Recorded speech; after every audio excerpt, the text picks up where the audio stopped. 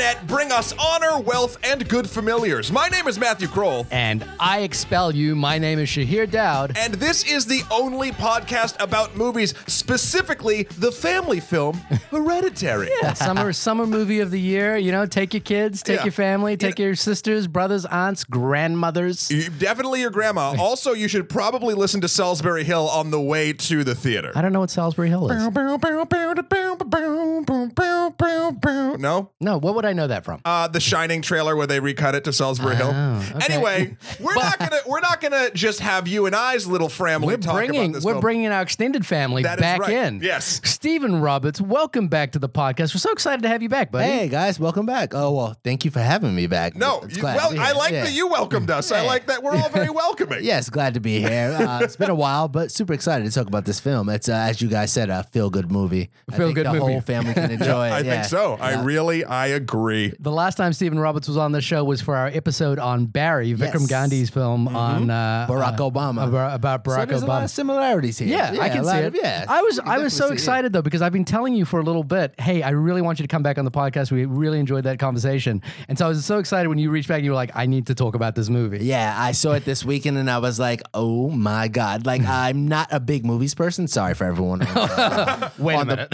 Everyone on the podcast and the listeners. But I saw this film over the weekend and I was like, oh my God, I need to talk about this. And this is all I really want to talk about for the next week. Here's the deal. I love having people that are self-proclaimed not movies people come on and talk about a film that they're passionate about one way or the other, because you get sort of conversation points that don't normally happen with just, assholes like Shahir and I that like see literally everything. And it's just, it's very, very cool. So I'm psyched to see what got you so psyched. Sounds good. It's like, I'm super excited to get into it. I don't want to spoil it, but you guys will love it. I hope you do. Nice. And just to clarify as well for people listening in, Stephen is the video director at MTV News. Yeah, director of video for MTV News. I kind of oversee logistics, oversee creative direction, creative graphics, creative studio. Give the sign but that off on must anything. mean you must have an interest in movies, obviously, and you've been on the podcast before for that reason. No, I think I have more of an interest in the news part of things. Oh, Yeah. really? Yeah, I like telling this news stories and being able to tell culture and different things like that. That's what really appeals to me. The movie side, yes, you get it because you're in editing and there's video involved, but I'm more, if I had to be a news journalist and just a writer, I'd be super happy with that too. Yeah, there you go. The craft is similar. Yeah, very similar. In certain regards. But perhaps the way the stories are told are very different. And please, listeners, please go back to listen to that episode on Barry with Vikram Gandhi's film on Netflix. It's actually, I had an interesting experience, which is that I met Vikram Gandhi this year. Of course you did. I had a meeting with him, and I had to it just came up in topic that I talked about his film, and I went back and listened to that episode because I was like, oh, I hope I didn't say anything bad. But no, if you recall, I really, really liked that film, so it was kind of. It wasn't a big deal. I mean, I hope that if I met someone whose film I didn't enjoy, I would be able to say it in a tasteful way. We've done that before. If it came up, but it was one of those fortunate experiences where I got to meet someone whose film I really, really liked. So please go back and listen to that. And also get in touch with us if you have questions for us at onlymoviepodcast@gmail.com or hit us up on Twitter at onlymoviepod, as people have been doing this week. Matt, what are some of the tweets people have been talking about in relation to, I think, our Psychokinesis and Deadpool review in some respect? Well, let's see. We have here, I'm just going to scroll on down. We have from Jonathan the Blade. He says, ooh, I like the beginning of this. The beginning of this is great. He says, Matt is right. What? And that's the whole tweet. No. He goes, the iconography may be the most important element to the definition of what a superhero is. As last week's episode on Psychokinesis, the film on Netflix, we talked about what makes a superhero movie. So he's referencing that. He goes, that's why both costume vigilante and uniformed gods are equally categorized as superheroes. So he continues, it's arguable that none of the X-Men films are superhero movies. I don't know if I agree with that. Some of them, depending. And then I think that Neo is actually closer to the definition of a superhero than he asks, is Goku from Dragon Ball Z a superhero? Is there a difference between a comic book film and a superhero film? Is Crouching Tiger, Hidden Dragon one?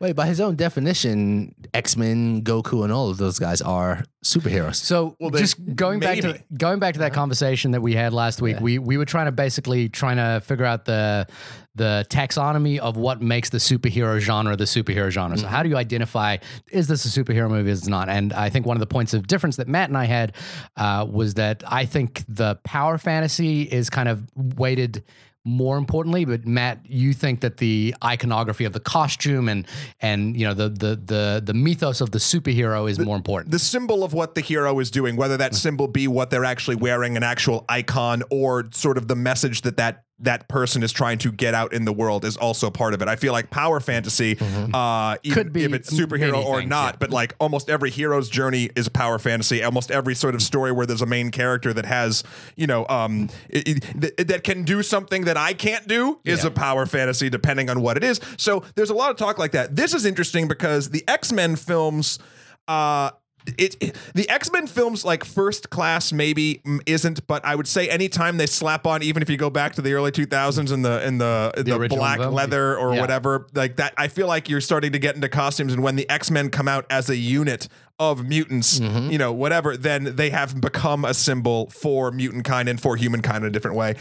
I think by your definition, and I don't disagree with your definition, by the way. I think the reason I wanted to suggest that it might be slightly different is that psychokinesis, the main character, I believe, is a superhero, but doesn't wear a costume at all. But he also has no iconography. He has no meaning to what he's doing other than just sort of helping his daughter. Yeah. And that's why I felt like it's a movie with superpowers.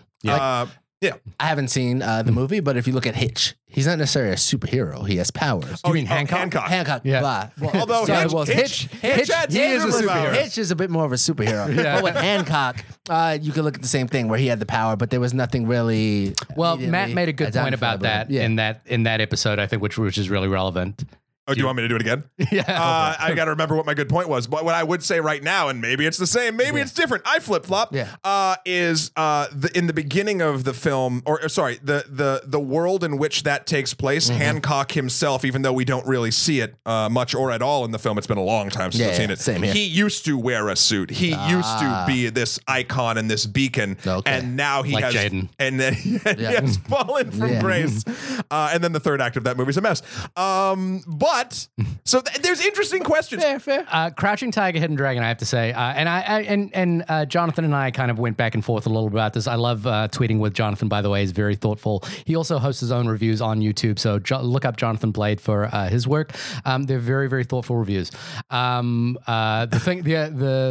point about Crouching Tiger, Hidden Dragon is Crouching Tiger, Hidden Dragon comes from a long tradition of wuxia films, which have a long story tradition of magic and sorcery, and that's why people can fly and wuxia films, and I think that is a sort of an older tradition than any relevant superhero film that you could think of. Yeah, and then Dragon Ball Z, I don't know. I haven't watched it in so long. As a fan of it, I think Goku counts as a superhero. Does he have he has a symbol that his family. He's based on a Chinese character, a Chinese god in Chinese mythology, but in terms of like that actual show, his whole ethos is like saving the world. Yeah. And the idea that if you try hard enough, you can do anything you put your mind to and working towards it. And does he also sort of like, because he has a son at one point. He has a son as well, and I think a bit of Goku is also trying to be the strongest. Okay. And I think that kind of mixes into the fact that he wants to protect others by being the strongest. I think what this points to as well is that the superhero fantasy is pervasive in all cultures in different ways, and it comes up in different ways, and it means different things to different people. Good point. So I think it's that's worth noting is that in some way or another the superhero tradition. You could even say that the superhero traditions that we have now, particularly like if you look at a film like The Matrix, draws from the wuxia tradition, and you could it probably draws from all sorts of different places as well. So So I think it's a very rich topic and one we should explore probably in some detail. What did Jacob Sever have to say about it? Jacob just wanted to mention, because I think we were kind of going back and forth about like, well, once we get to the boundaries of the genre, what are films that step outside the genre? What are films that also change our understanding of the genre? And I think one of the things I was trying to get at, and I think we both agreed on, was that the genres are fluid and they change and definitions change. And while, in Psychokinesis, you might not have a suit, that does, in my opinion, it doesn't necessarily mean it's not a superhero film, but I actually agree with your point as well. So I think it's fluid. And he wanted to point out the film Chronicle, which I haven't seen. I own a Blu-ray of Chronicle, which I've owned because I got it like in a $5 bargain basement bin, and I'd heard it was good.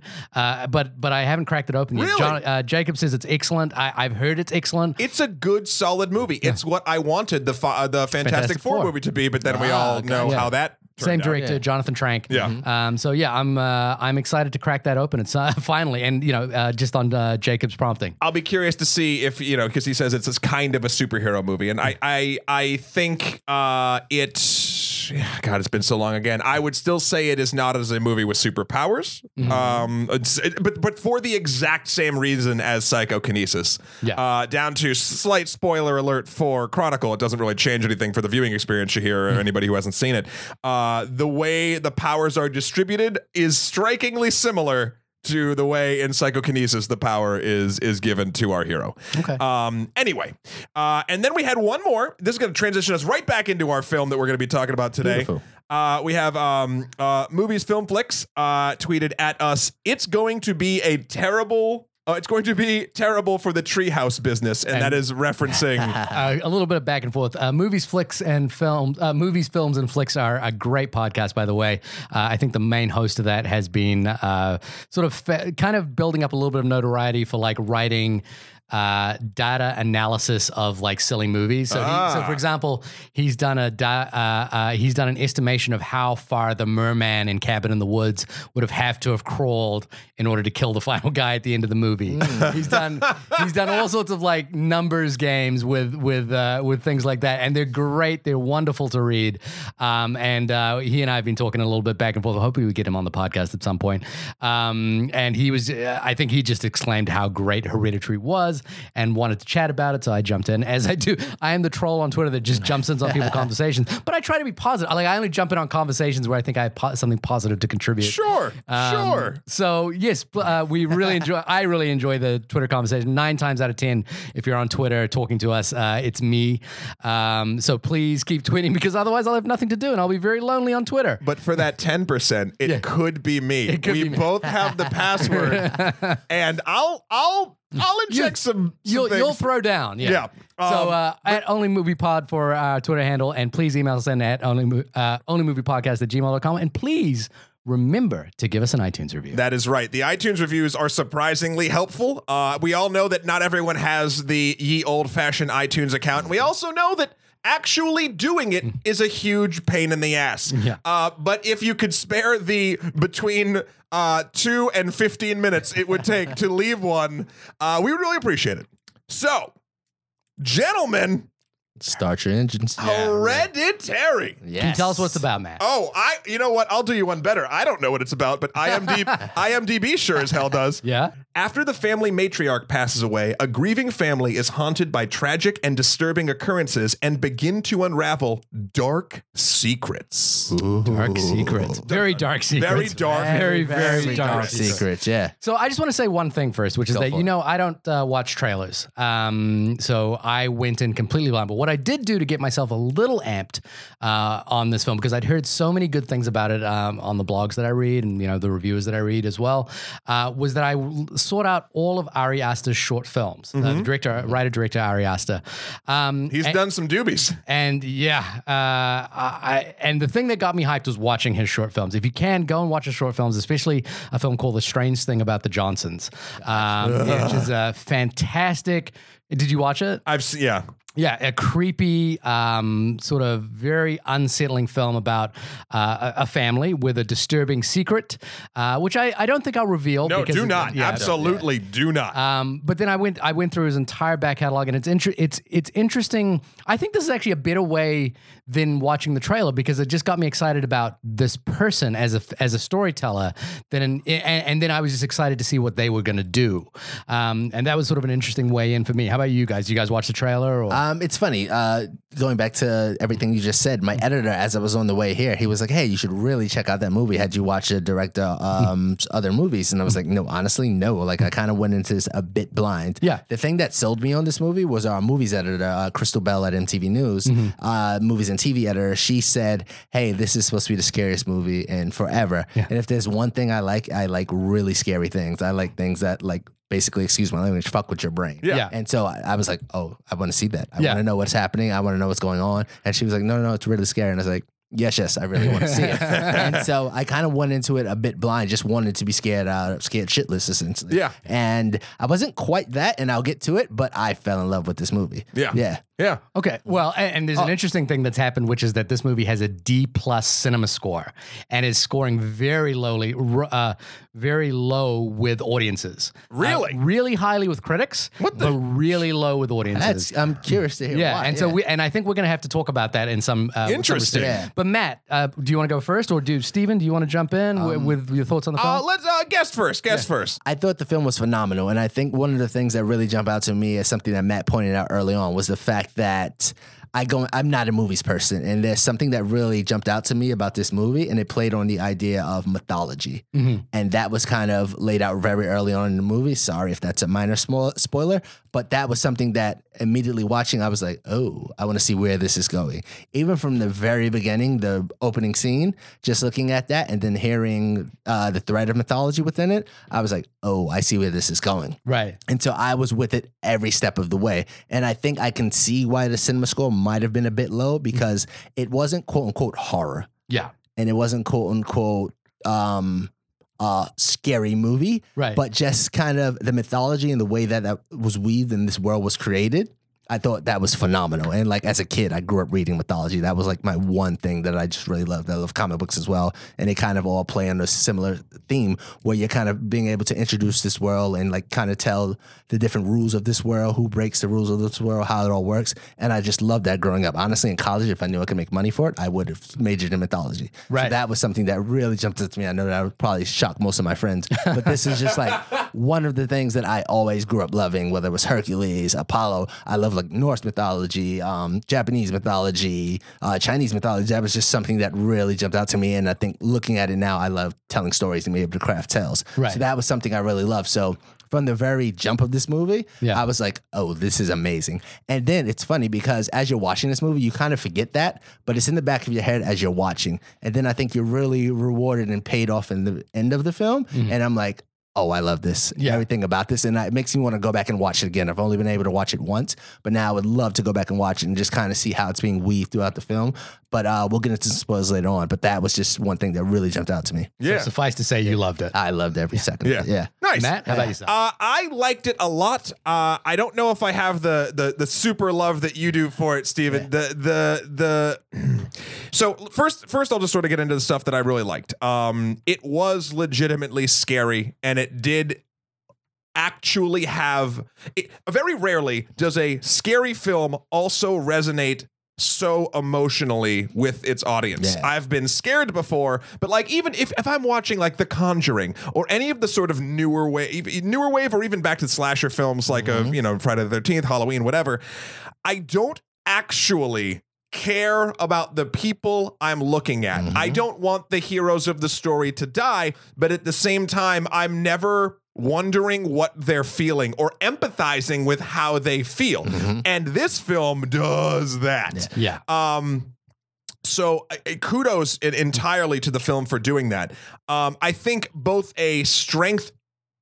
more a strength, but you could consider it a weakness, is depending on your definition of how a horror movie should play out, it does lean heavy on family drama, especially in the second act. It almost turns into a different film. Yep. Yeah.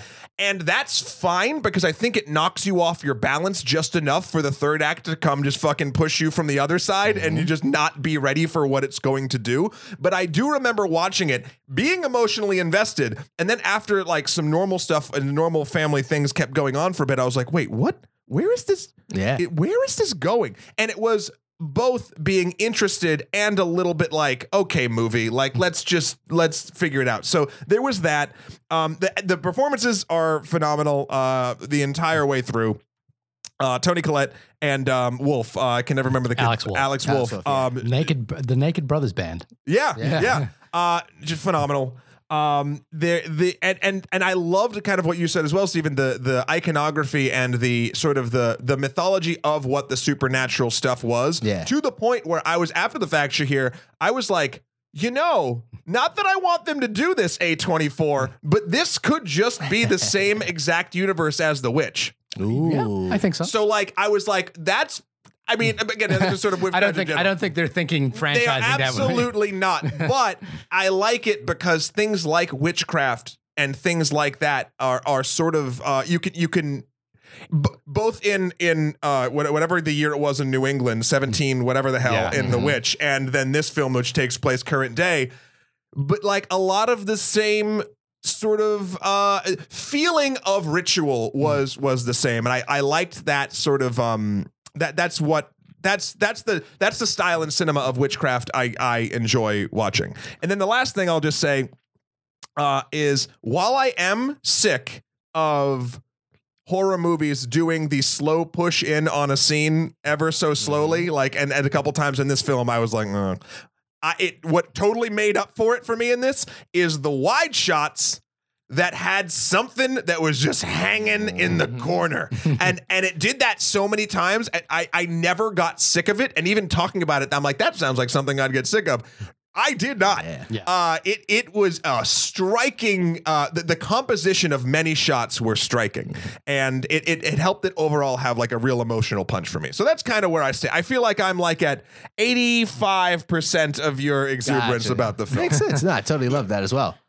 So I'll read out a couple of the audience reviews from Rotten Tomatoes, and this is basically just to exemplify the split that is happening with this movie slightly, because again, it's a 90% reviewed movie on Rotten Tomatoes, but not with audiences.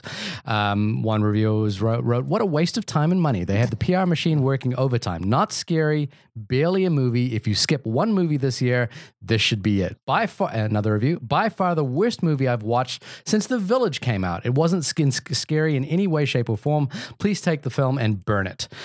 Manny G says, "Terrible horror film, not good, a disappointment. Critics should stop hyping movies," and so on and so on and so on. What the shit? Yeah, and I think I guess what I wanted to start with is that earlier this year we reviewed a film, A Quiet Place.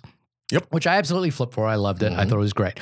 I like the sort of jump scare movies when they're done really well. And I think A Quiet Place is actually better than most because it has a drama behind it that I'm actually invested in, which is something similar to this. I think Hereditary for me takes that concept of basically feeding horror from drama and makes it and ramps it up to a level that I don't think even A Quiet Place managed to achieve. And I really liked A Quiet Place.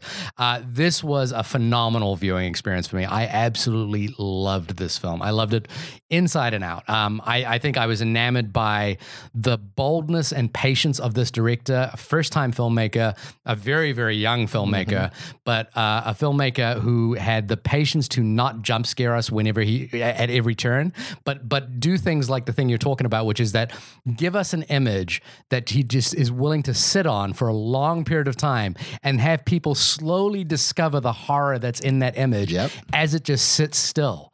And I think, if he's influenced by many, many filmmakers, but one of the filmmakers he's obviously talks about a lot and is influenced in here is Roman Polanski, who's obviously a controversial figure, and we'll get to that whole can of worms at some point. But, Polanski is famous for being able to craft an image that gives you horror without showing you what the horror is, but allows you to discover it.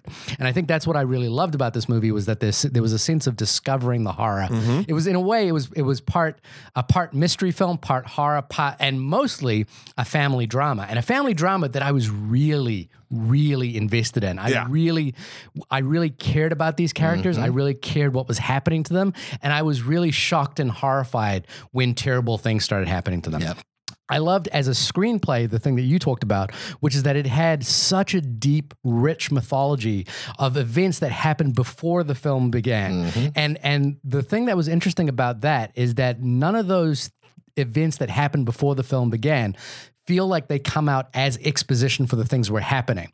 They feel like they come out as natural references to things that are happening in front of the screen. So, for example, 100%. a character comes out and she's dealing with trauma. And, no spoiler here. It's Toni Collette is dealing with a lot of trauma, and the way she is revealing the fact that she has a lot of repressed trauma, and the way she does that is by telling her history, her family history. And in no way does that feel expositional. It feels like she's actually just, these are the things that she's been building up in her life and is kind of like letting them out now. Yeah. And we only get the pieces of information that we absolutely need.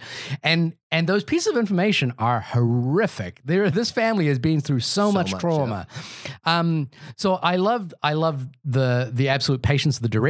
I love the skillfulness of the script. Obviously, the performances are astounding. I think there is a hype machine behind this film, but it's entirely warranted. It is 100% to me, it's a film that exceeds the hype. And I totally understand why. I will say, this is the kind of horror movie that I like, which is that it is, I'm invested in the story and the horror comes second.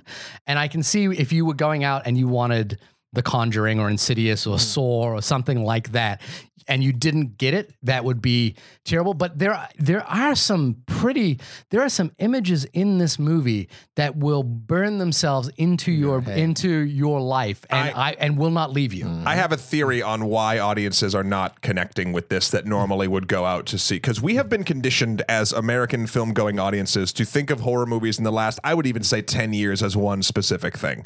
And that is a ton of jump scares, real creepy supernatural ghost brought on by family that didn't know what they were doing, and like it just sort of like a very simplified version of what an actual horror story is, and it's always in your face, slow thing in your face, and like someone pulled through a doorway, the door slammed, like just like all very tropey, and it's almost.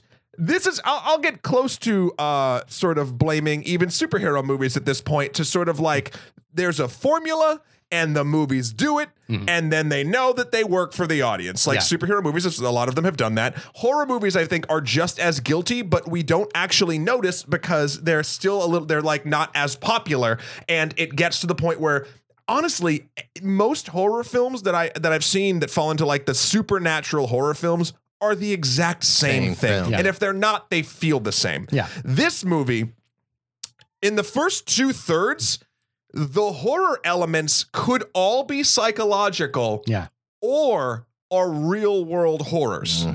And that is something that most of the films in this genre don't do. There's always like a beginning where like, and I'm going to use It as an example, but that's not quite the same thing, where like you see the clown in the sewer in the first 10 minutes, so you know some shit's up. Exactly. This movie makes you wonder the entire time what the point of the movie is. And if you are not someone who wants to go and do that, as I think a lot of people who just want to go get scared are, I could see this turning you off to that. And then, sorry, just one more thing before Shahir, before I did you mentioned how exposition was given. One thing I really liked is the only moment that there was an info dump was when she was literally in therapy or in a help group. And the other times it was things like, and you've seen this in the trailer, so there's only a minor spoiler, she makes miniatures for a living. And you see the story of the past in a lot of the miniatures that she makes, and that gives you so much exposition without doing it. So it's amazing that those miniatures, they don't really ever explain how the miniatures work, what they're doing with them. You just kind of get it through the visual. And the visual is so powerful,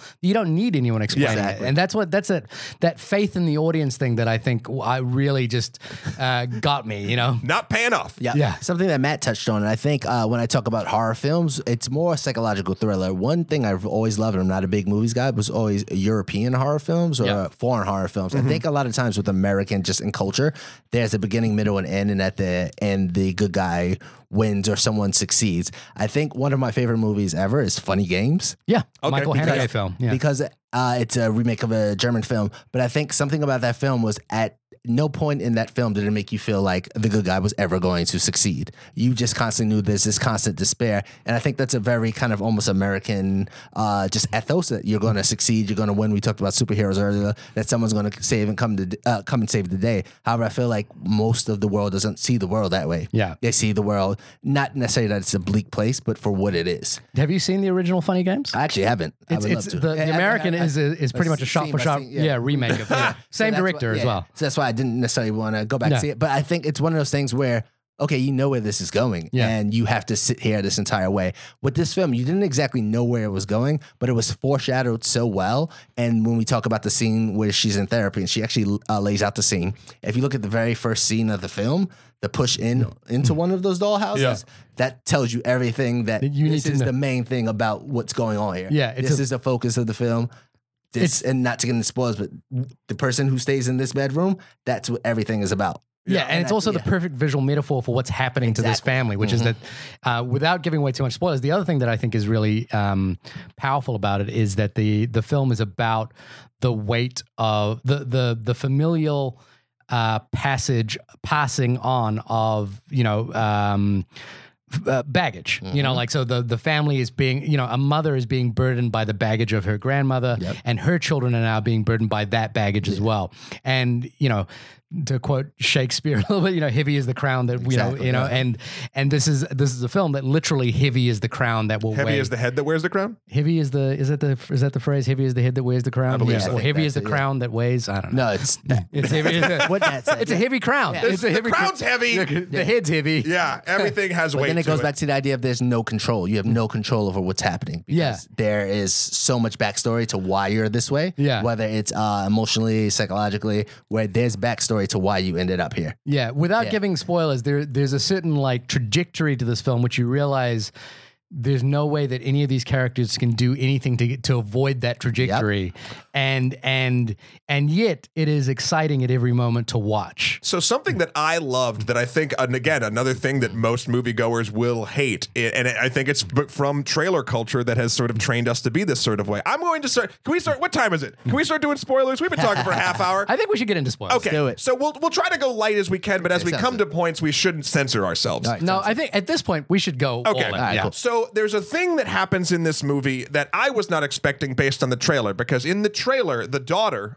who is played by Charlie, played by Millie I can't remember. Shapiro. Miller Shapiro. Yep. 11-year-old girl. Yeah. Does a phenomenal job. The pull of the trailer is she has sort of either a nervous tick or just something where she goes. Yeah. Wait, side note. Did other people in your theaters just start doing that at random points No, in they did time? not. I think my theater was so tense and on edge. Right. But we'll get into my theater in a bit. Mine did, but then it was that thing where the sound was so good in my theater where I wasn't sure if it was and I actually felt myself doing it as well, because I was like, oh yeah, she's making that sound that I used to make when I was a little kid. So I was doing it, but I was doing it very quietly. And then I heard it behind me and I was like, I'm not sure if this is the sound mix or if that's someone in the theater doing it.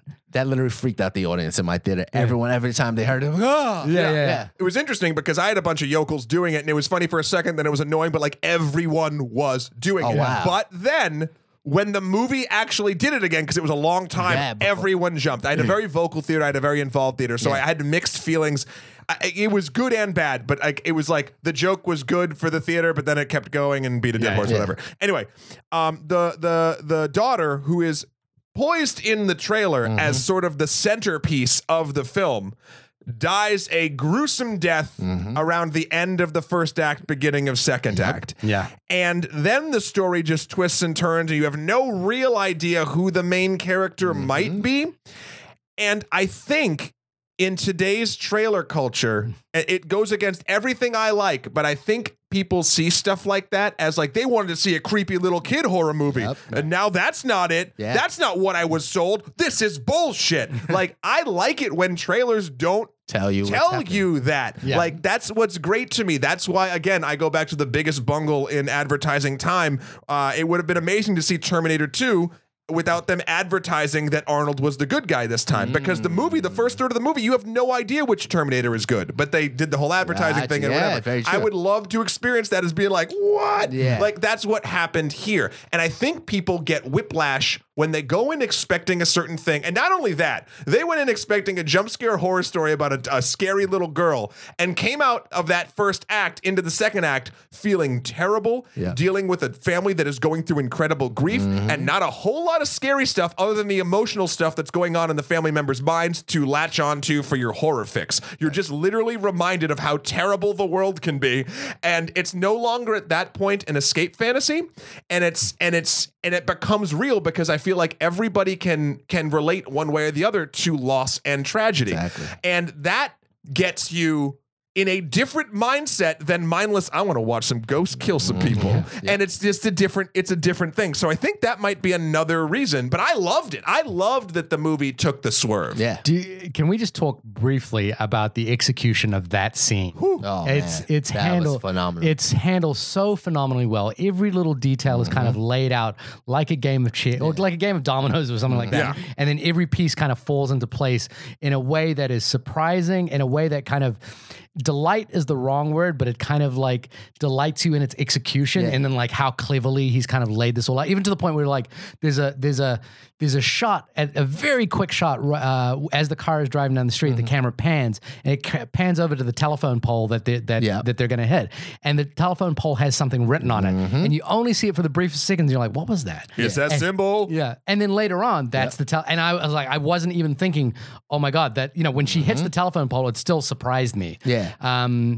Everything about the execution of the scene. And then I think the most beautiful thing, and this comes back to that wonderful sense of timing, direction, and confidence that this director has, is the way in which we absorb and digest what's just happened. Exactly. Like the film can't bear to look at what's happened, and neither can Alex, Peter. So Yes. he basically, the camera just sits on him for like, it feels like forever. And he kind of like, he glances slightly up to the rearview mirror, then just back down, and he can't do it. And then like, it feels like a long sequence. He drives home, he gets out of the car, goes into bed, lays down. It becomes morning. We hear the voice of his mother going downstairs. We know what's happening. We know what's even to that point, I was like, wait, did she just get knocked out? I'm sure she's dead, but I didn't really think about decapitation at that point. And then you just really think about decapitation. Yeah, I was like, I mean, I thought her face had been crushed or something like that, and that's what the mother was going to see. Oh, no, I knew it happened. And I was it was kind just of such a beautiful beautiful execution. Sure. I knew decapitation was a thing because decapitation seemed to be a theme even building up to that. A couple birds, a couple things, putting heads on dolls, and da-da-da-da. Yeah. One thing I will say, like in terms of that scene, it's what we talk about this film when you're not quite sure what you're watching when you're going in. It very much establishes it as a normal family in a sense. Yeah. You have the older brother. I don't know if you guys have siblings, but I'm the oldest brother. And at times you have to invite them along. You have to bring them somewhere where you don't want to bring them, but your parents force you to bring them. Yeah. So you take them with you. And then he's going to the party. I think one of the things that's Peter's mind this whole time has been this girl. That's been his gaze, and that's what he's looking at. Yeah. And so now he has an opportunity to see this girl, but he still has his kid sister there. Go eat some cake. Yeah. And then you see as the older brother kick in. He has to take care of his sister. She's in need. And so just me being the elder sibling, you instantly go, okay, I have to take care of this person. But then you've also always been a high teenager. Everyone's been a high teenager. Yeah. And then now you're a high teenager in panic. And so you're trying to get your sister to the hospital. And then you're driving as fast. You're not thinking clearly. And then the worst thing in the world happens. And then just to see his pain and that, just the whole audience. Yeah, just really felt for him. Yeah, and I think that's another thing the film did so great was just to build that you related and you cared for this character. You felt so bad for Peter. You felt horrible for Charlie, and it was just one of those things where it's like, oh my God, this is just a family, and now you're like, where does this film go from here? And then just the mother's scream. Yeah, that was just the way she was like curled up on the floor. The only thing I was thinking of was like, God damn it, guys. Keep an EpiPen in the car. Yeah. Like keep an EpiPen wherever you're going. If your kid is that allergic to nuts. The script buttered that up pretty well. Because they're like, you nuts are there? We don't have an EpiPen. Okay, cool. Like, and I was like, all right, movie, I know where this is going, but I didn't know where exactly it was going. But this kind of relates to that one, this thing that I think I have, which is that, which came out in A Quiet Place as well, which is A Quiet Place is a film you can kind of like pick holes at pretty quickly.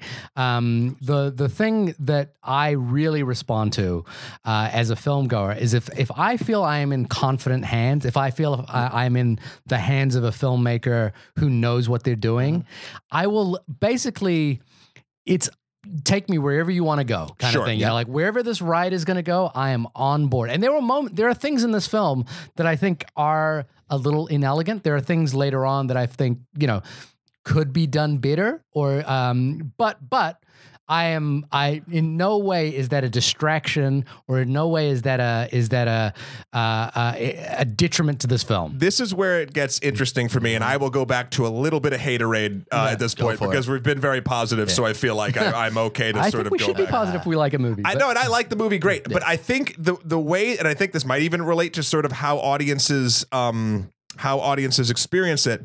So the weight and the feeling of the movie, like I loved experiencing this film in the moments I was experiencing it. But then when I started trying to go back and piece together like how the circumstances did the way they did and how like everything is tied together and there's symbols everywhere and people are orchestrating this horrible thing behind the scenes and blah, blah, blah, blah, blah. And whenever the movie can't actually do a narrative thing, you just assume witchcraft. That I feel like from a logical storytelling progression, my first word I was going to say is lazy, and that is not what this is. But what it is it's choosing where the movie itself and the director and the screenwriter is choosing where it wants to put the weight of the story it's trying to tell. You only have so much room in a film, hypothetically speaking, to get your message across. And the message that they wanted to get across, I feel like, was more of an emotional one than a procedural. And this is how demon summoning works. Like, so to your point, Shahir, I do feel like because I knew from the moment that the daughter died that this movie was about basically the emotional journey kind of loss and more about the effect of all of these emotions as opposed to the who and what and why and how many people need to get decapitated first and who was the demon going to possess initially and then that didn't work out. So wait, how did the grandmother know that this thing like that I did not care about in the moment. Reflecting on it, I can see where if you are a dot connector, this movie does not scratch that itch. Ooh, interesting. Yeah, you understand? So I would say, I think, and I don't want to put words or thoughts in what you're trying to say. Do it. I think if you were looking at, so there's a scene in this film very early on where Peter's in class and he's learning about mythology. Yes. Yeah. And that's the thing that caught my ear. Yeah. And I think if you were looking at this as a piece of mythology, you saw what was happening right away. You should the story that's being I can't remember the exact myth, but I'll use it was Oedipus. a Greek myth. I'll use Oedipus as the example. It's the idea that you have no control over what's happening to you, and I think that's one of the things that's established very on. I think Oedipus, he's this whole thing. He's going to save this woman who's actually turns out to be his mother, and then he has sex, kills himself. It's crazy, and it's just the gods fucking around with him. And that's the whole thing about it. So I think very early on, looking at that scene where it's setting up, oh, this is about Greek mythology, to the first scene where you push in into Peter's room.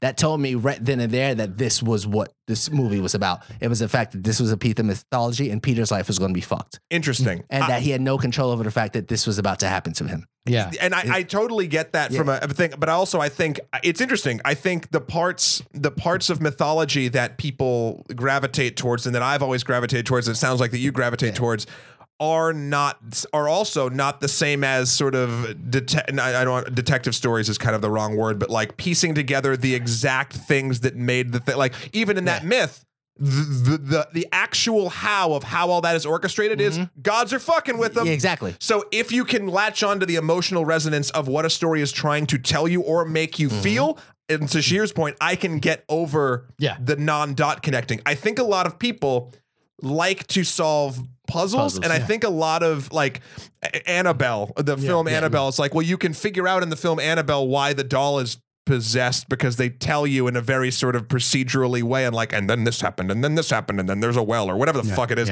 Like, and we're used to that again in sort of American horror film culture, whereas here, that's not the point, and they don't care. They do a lot of work to make you know narratively there is a connection. There is there's symbols everywhere. There's the different words written. It even makes sense from a myth thing because what was the god Paimon was the eighth gods of hell, kings of hell.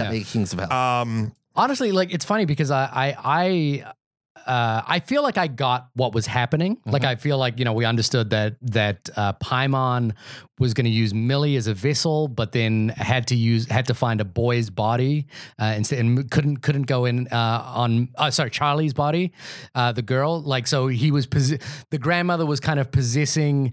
Or fusing. She originally wanted to use Peter's body, but couldn't because Toni Collette's character would keep Peter away from her. So then, when Charlie was born, she started. That's why we saw that image of the mother of the grandmother breastfeeding Charlie or something like that. So I understand there was like a but I don't really care. Even when you break that down, it does start to make less sense. And that's not the important part of what this is. Like I could make up the rules I think it is, like you sort of just started to. Yeah. But the movie never gives you enough information to definitively do that. And I feel like you are doing yourself a disservice as an audience member by trying to basically Columbo the shit out of why this demonic thing is happening. And I think that's the point of mythology. You're not supposed to know why it happens. It's, again, the gods are just fucking with you. Yeah. And this god is literally just fucking with everybody. Yeah. I mean, I will say there are two moments in the film where I was like, I was kind of feeling myself kind of like looking out the window of the train, so to speak. Like I wasn't jumping off the train, but I was kind of looking out the window. You want some fresh air? Yeah. I was just like, I think this could be done a different way, or I'm less interested when the film starts doing this. Sure. Totally not a deal breaker. Gotcha. I'm only bringing it up just to bring up a counterpoint, basically. Again, 100% on board for this film. But when she starts figuring out the mythology, and when she opens up the book of spirituality that her grandmother has left in a box, like up there, and it spells out, okay, this is, Paimon needs a male body. And then she's like running down the stairs trying to explain that we need to burn this diary, and I know it'll set me on fire, kind of thing. When it got into that stuff, I was kind of just not as invested as I was during the other thing. But I was like, when post that moment, when the film kind of quietens down, and then we're just experiencing what's happening. No one's explaining to us what's happening. Yeah. We're just experiencing it, and that's where that incredible shot of Peter waking up, and we sort of see in the darkness. There's something there, and you just it's just this wonderful moment in the theater for me where people like start realizing it, and someone realizes, oh, there's something to see here, and then another person sees it, and then slowly through the theater you kind of feel people seeing it. When you start experiencing the mythology, that's when I was back on board, and that last final act, it is batshit cuckoo bananas, but it does thematically connect to everything we've seen before, and I'm with it. With one exception. What's that? What's your exception? The exception that does not connect thematically or really make sense in the loose set of rules that the film, and I'm not going to talk about dot connecting, I'm just talking about like how the witchcraft works in the world. Right. Is the argument between the Toni Collette and her husband, also did a great job. I should just Gabriel start naming. Byrne. Oh, so it good. was amazing. Steve, between them, and she's like, we need to burn this book. I can't do it because I'm afraid, because she thinks she's going to light on fire based on some other rules that they kind of set up beforehand, and that made sense. She tried to burn it before, she caught on fire, she stopped burning it, she stopped burning. So she wants to sacrifice herself to stop this and save her family, and then he almost does it, and then he says you need help, whatever, and then she eventually takes it, and she's like, no, what, I can do it myself, and throws it into the fire, and then he lights on fire. No real reason for that, unless you can I couldn't figure it out. She was possessed. She was fighting back and forth between Payman, Charlie, and herself. Because she was possessed by Charlie at some point. But then if she was possessed, why wouldn't she just throw it in the fire herself? Because she would have been burnt, and the host would have had no vessel to jump into. But she did it anyway. She eventually took the book and threw it in the fire, and then he burned. Payman took control. I'm not exactly sure, but I don't care. Yeah. I know, but so my only point is there was one bit of that was my one bit of confusion, because every other thing, at least while I didn't have a clear path between what, I did kind of understand that. And if you want to get sort of real, like the metatextual meaning of what even the supernatural stuff could represent in this movie, there's a lot of decapitation. Yeah. And it could, I sort of took it a little bit as, you need to, quote, lose your mind in order to cause this demon, this trickster, this nightmare creature to come into the world. And 3 different women in the different hierarchies of this familial thing, a grandmother, a mother, and a thing, all lose their heads. Yep. Yeah. And only when that happens, and only when the 2 headless bodies of the grandmother and the mother and has the daughter's head on like a pedestal, can Paimon be summoned fully into this male body. I mean, that's a generational hat trick. That's a patient as fuck demon. But also think about the bloodline. The mother's bloodline goes down that way, and the father isn't directly connected to the grandmother. And I understand why that's but I'm saying the mechanics of why he lit on fire didn't connect with any other moment of mechanics of the film. Can totally see that. I think the thing for me in this scene is that what follows here again is that amazing shot of the bed, but the sequence that we see of Toni Collette's character Annie sawing her own head off or cutting her own head off with being hung. With a piano wire or something like that, with naked people watching her. Like that was it's such a powerful image because it's equal parts horrifying and equal parts tragic. You know, like we're seeing that she is possessed and she can't stop this thing happening to her, and it's basically taking over her body and she's about to decapitate. So this look that she gives to her son as she's cutting her own head off is I can't.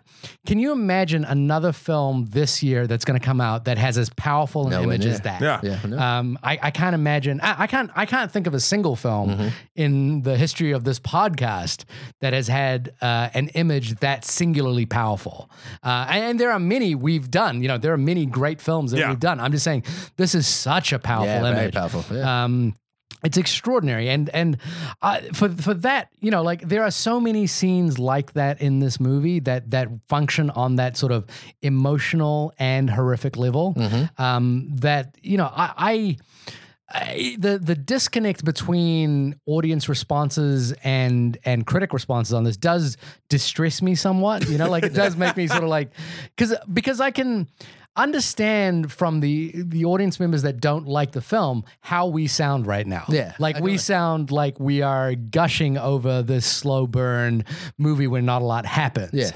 But I honestly think, you know, this is a film for the ages kind of thing. Like we will be talking about this in the same way that we talk about Rosemary's Baby. Not to be arrogant, I think we're doing them a service. I think honestly they'll go back and look at this film with fresh eyes because it's not what they saw in the trailer. And if you go back into it with an extra layer of understanding of what you're going into. And I think maybe that's a bit of the deception that Matt called out early on, where some people don't like that. Some people like to kind of be spoon-fed what they're watching.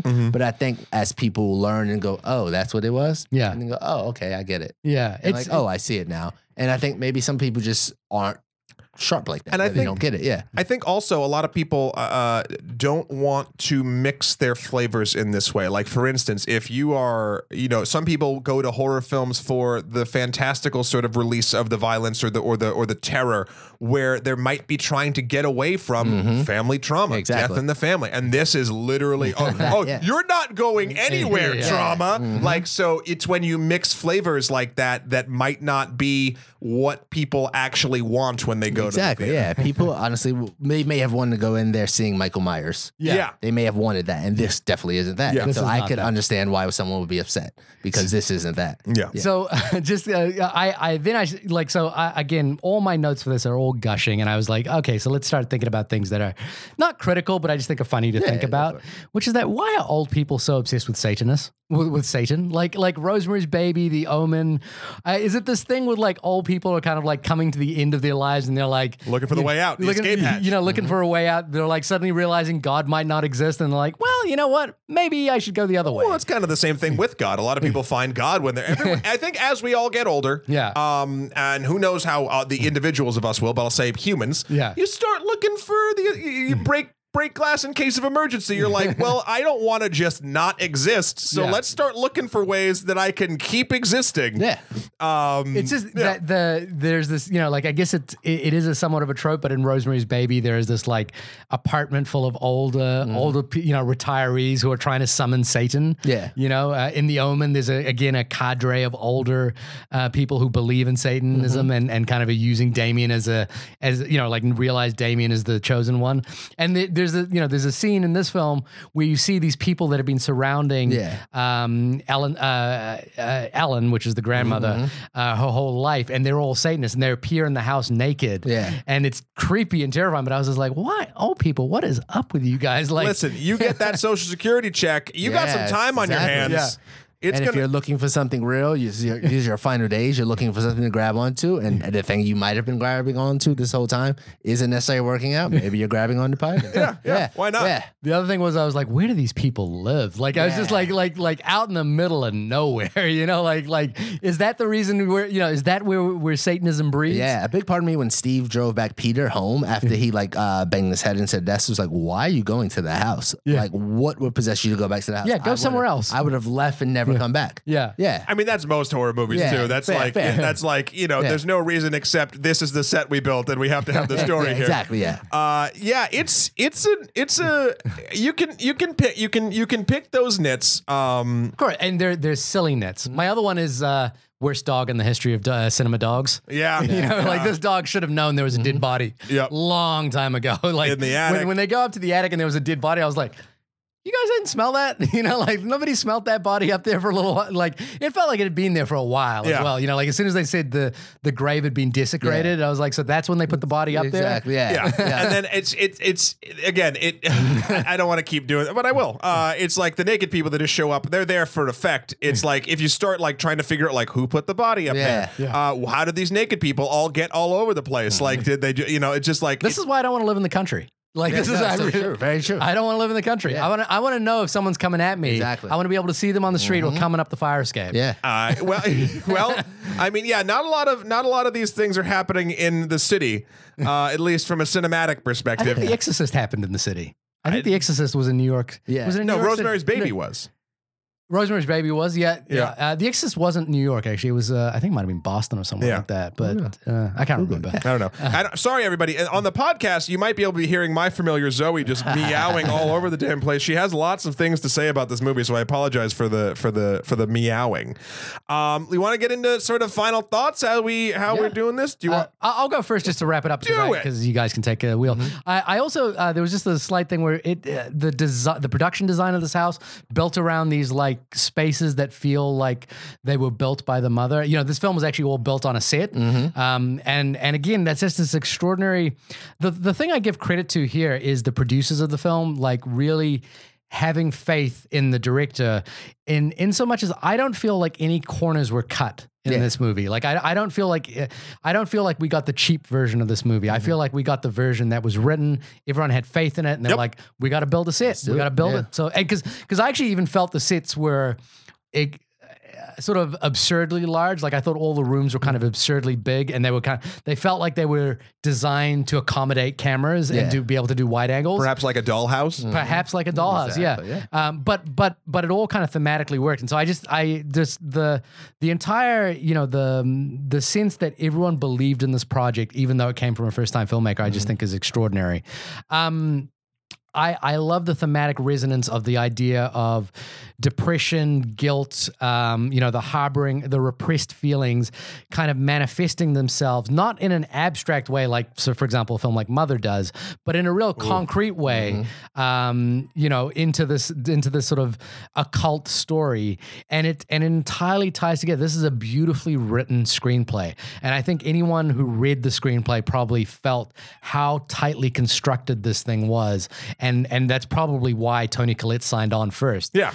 Like she would have just written and gone, if this film can be probably 10% of what the screenplay is, then I think we've got a good film on our hands. And I think it probably exceeded that. So I'm really excited by this film. I'm really excited by this filmmaker. I think you should absolutely go and watch his short films. He's making another horror film with A24 after this. He says based on Scandinavian folk mythology or something along those lines. But it's funny watching his shorts as well. He has got a pretty base level sense of humor, like a lot of dick jokes in all of his shorts. Dick jokes in his shorts. There you go. That works on a lot of levels. Yeah. So I'm interested to see the variety of genres this filmmaker might tackle. I'm very excited at this point. Such a strong debut. Reminds me a lot of the debut of The Witch, also by A24. So we got to give hands to A24. Also it comes at night, we got to give props to A24 for believing in filmmakers and the stories that they want to tell. Yeah. I'm so excited about this movie. I'll go second, and then Steven, you can take us home.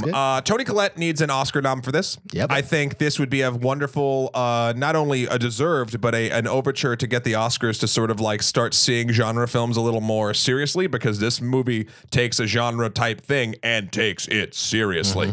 It's a phenomenal performance, one of the best I've seen this year. I think this is my favorite horror movie that I can remember that I have ever felt. And that I say felt as in that's an important determination from watched. This movie resonates with you on an emotional level that I can't think of another horror film that actually does. In fact, if you do have one that resonates for you, write us at onlymoviepodcast@gmail.com. But for me, this was the most feels I have ever felt at a horror movie that also delivered on all of the things I wanted it to horror-wise. That having been said, I do think that I like if we're going full mythology, analogy sort of type thing, a film like Mother. Did you see Mother? I haven't seen it. You would love. I think you'd love Mother. And Mother is a film that people either love or hate. Gotcha. No one walked out of Mother being like, it was okay. It got a cinema score of If. Wow. Yeah, it got the lowest cinema score you can get. Yeah. But it does. If you like this sort of the mythology look and a tale that is pure, almost allegory, it's the most allegorical film I've ever seen. Mother. Gotcha. So this movie. And this is the only minor fault I'll sort of give it is it because of its pedigree that we are all used to, and this really isn't the film's fault. Yeah. You can fault your own experience if you wanted a certain thing that was a little more connect the dotsy to figuring out why the horror is happening as opposed to an emotional crazy ride. Gotcha. So I think I just think if you have family trauma and demonic possession, you've done it right, you have my vote. So I would also say go see that and hail Paimon. I'll piggyback off something Shahir said and something you kind of touched on. I think this movie was very much a Trojan horse for mental health awareness. Yeah.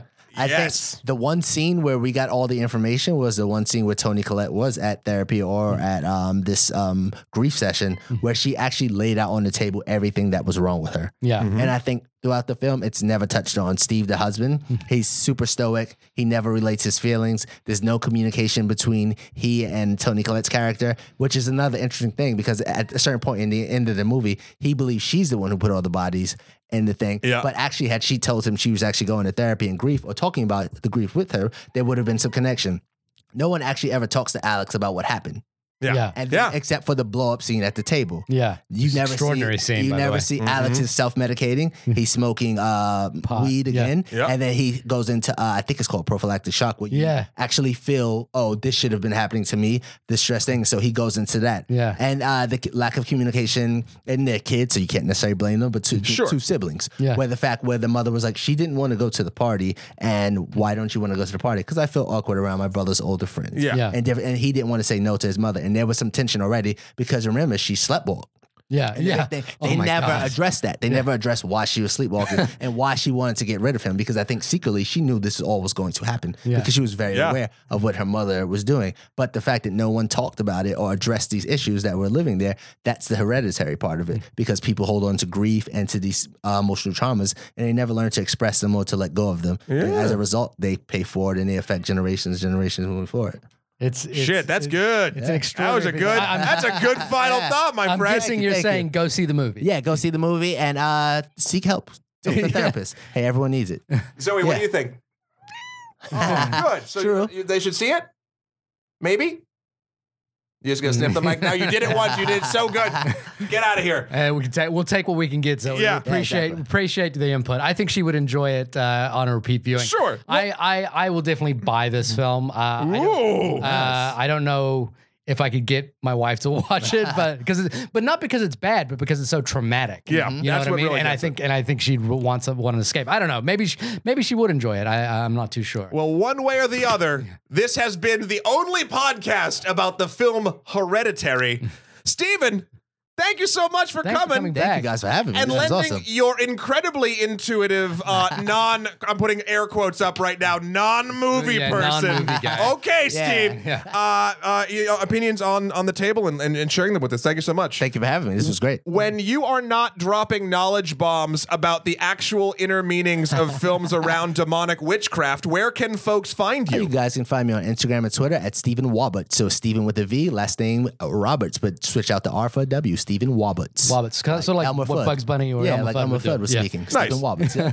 Wabbit season. And Shahir, when you are not pledging your hard-earned American doll hairs to buy pieces of plastic that give you digital films on zeros and ones once they get released outside of the theater and into home distribution, where can folks find you? You can find me browsing the catalog at Barnes & Noble, hiding out there in the Criterion Collection at shahirdaud.com. That's www.shahirdaud.com, which has all my Life and Works, Instagram, Twitter, Facebook, all that good stuff there. Matt, when you are not summoning the demon Paimon and pledging your allegiance to him, I believe it's a him, where can people find you? I don't think I'm ever anywhere else. But if on the off chance, you can find me at matthewkrol.com for my life and works. Also Skeletor, the number 4 PREZ on Instagram, or Emperor MSK on Twitter. Also, you can find me on Extra Credits, being the new narrator and showrunner of that. We just released a wonderful series about games you might not have tried, where we talk about things that are basically video games that might have slipped under the radar, that are not great, but they do one thing very interesting. And I think or multiple things sometimes. So there's definitely some, if you're looking for something off the beaten path in your gaming world, please check that out at Extra Credits on YouTube. And I had a blast talking about this awesome. movie. Stephen, please come back. We'll please do. do. I gotta watch another movie Sooner than Let's get your schedule. Watch some more movies. Yeah. And you will hear us. I always love saying we'll see you next week. No, we won't. We never see you. But I'm waiting for that moment when we go somewhere and someone recognizes us by our voice alone. That will never happen. Like we're at a restaurant and they're like, "Excuse me, are you guys the only podcast about movies?" You And know, we go, when we always go dine with each other by ourselves. Yeah, that's true. Yeah. That won't happen. Anyway, hopefully you'll run into us in Queens. Say hi, and we'll talk at you next week. Bye-bye. Bye. Bye.